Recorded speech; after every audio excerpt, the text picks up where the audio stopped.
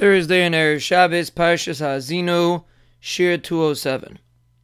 There's a story that's told about a Rav who came to Rabbi Sol Salanter, and he said that he had visited a certain Chashav or Yeshiva who took him into his Beis Medrash at 2 o'clock in the morning.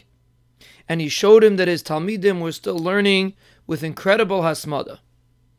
And the Yeshiva was crying tears of joy at the sight of his Talmidim learning at 2 o'clock in the morning in the Beis Medrash.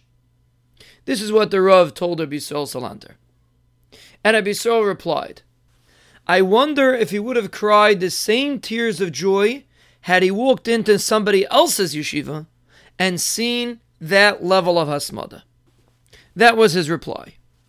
Now, before we analyze this story, there's another story that's said about Reb Eliezer Yudel Finkel.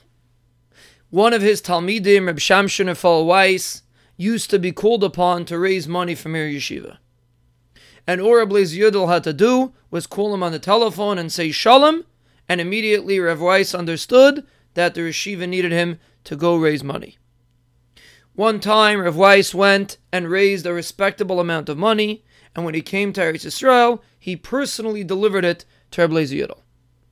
When he arrived, there was a Yerushalmi younger man who was not a Talmud of Mir Yeshiva. He was in the middle of telling Reb Eliezer Yudel a shtickle Torah. When he finished, Reb Eliezer Yudel reached into the envelope that Rav Shamshon Efal Weiss had just placed on the table. He pulled out a bill of a very large amount of money, and he handed it to the younger man. Rav Weiss was extremely bothered. He worked so hard to save the Mir from collapsing, and Reb Eliezer Yudel just gave away the money freely. He turned to Reb Eliezer Yudel and he asked, I thought I was collecting money for the yeshiva, not just for anyone. Reb Eliezer Yudel replied, Is this what I taught you all of these years? This is for me? This is for my yeshiva? There's no me, there's no someone else. Torah is Torah. It doesn't make a difference if it goes to my yeshiva or elsewhere. Now let's understand these stories. Of course, a Rosh Yeshiva has a responsibility towards his yeshiva, and by nature, we tend to be more happy, more impressed by something that happens by our yeshiva or in our family.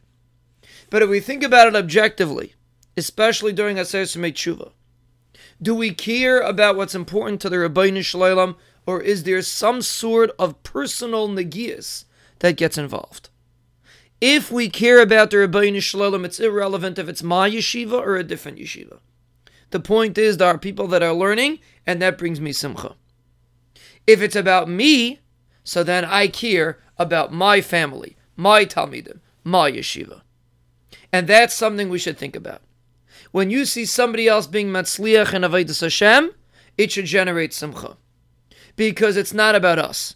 It's about HaKadosh Baruch Hu.